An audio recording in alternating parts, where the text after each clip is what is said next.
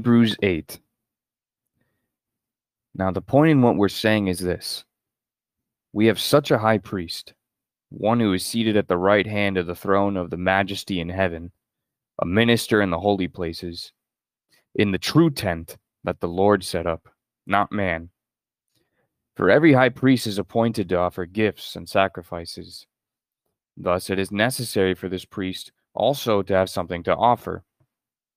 Now, if he were on earth, he would not be a priest at all, since there are priests who offer gifts according to the law. They serve a copy and shadow of the heavenly things. For when Moses was about to erect the tent, he was instructed by God, saying, "See that you make everything according to the pattern that was shown you on the mountain." But as it is, Christ has obtained a ministry that is as much more excellent than the old as the covenant he mediates is better, since it is enacted on better promises. For if that first covenant had been faultless, there would have been no occasion to look for a second. For he finds fault with them when he says, "Behold, the days are coming, declares the Lord, when I will establish a new covenant with the house of Israel and with the house of Judah, not like the covenant that I made with their fathers on the day when I took them by the hand to bring them out of the land of Egypt. For they did not continue in my covenant, and so I showed no concern for them, declares the Lord. For this is the covenant that I will make with the house of Israel. After those days, declares the Lord, I will put my laws into their minds and write them on their hearts, and I will be their God, and they shall be my people. And they shall not teach each one his neighbor and each one his brother, saying, Know the Lord, for they shall all know me, from the least of them to the greatest. For I will be merciful toward their iniquities, and I will remember their sins no more. In speaking of a new covenant, he makes the first one obsolete, and what is becoming obsolete and growing old is ready to vanish away. End of reading. Okay, so we're picking up here in the middle of the book of Hebrews, but this really is, I think, the central point of the book of Hebrews. The old to the new covenant, the old priesthood to the new high priest, Jesus. And even here you see the issues with what was going on in the old covenant. That it says in verse 7, if that first covenant had been faultless, there would have been no occasion to look for a second.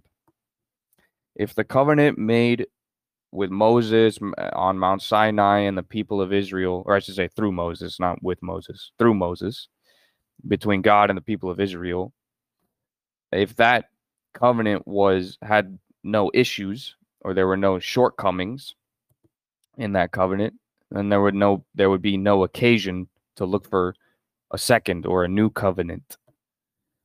And what is the fault of that old one?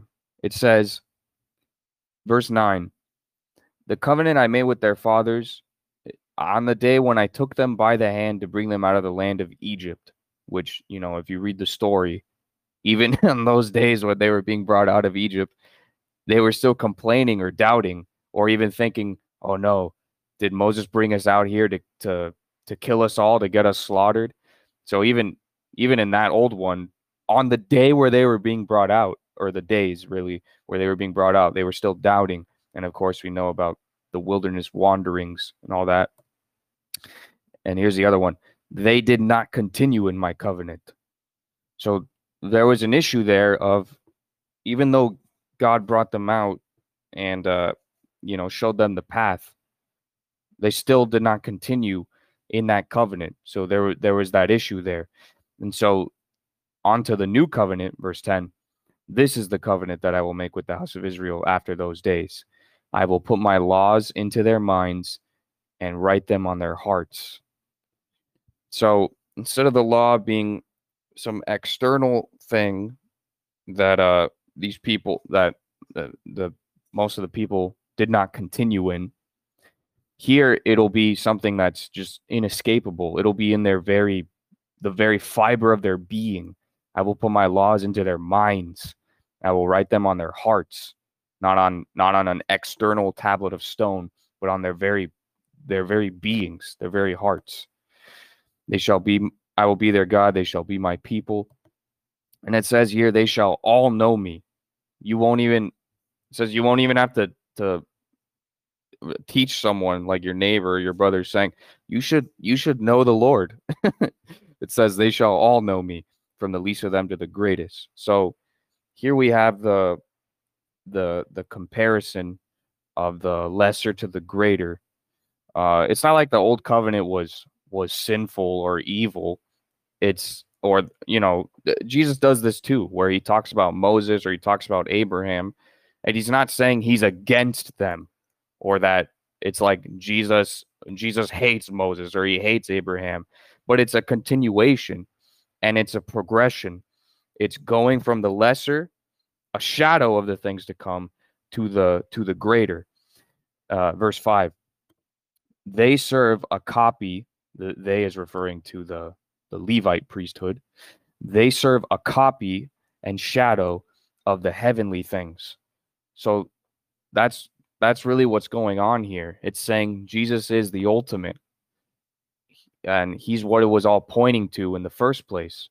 The priesthood, the tabernacle, all that stuff was a shadow, a copy of the true heavenly thing, which is that, verse 1, we have such a high priest, one who is seated at the right hand of the throne of the majesty in heaven, a minister in the holy places, in the true tent that the Lord set up, not man. And verse 12, I will be merciful toward their iniquities, and I will remember their sins no more. So grow with the growth that's from God.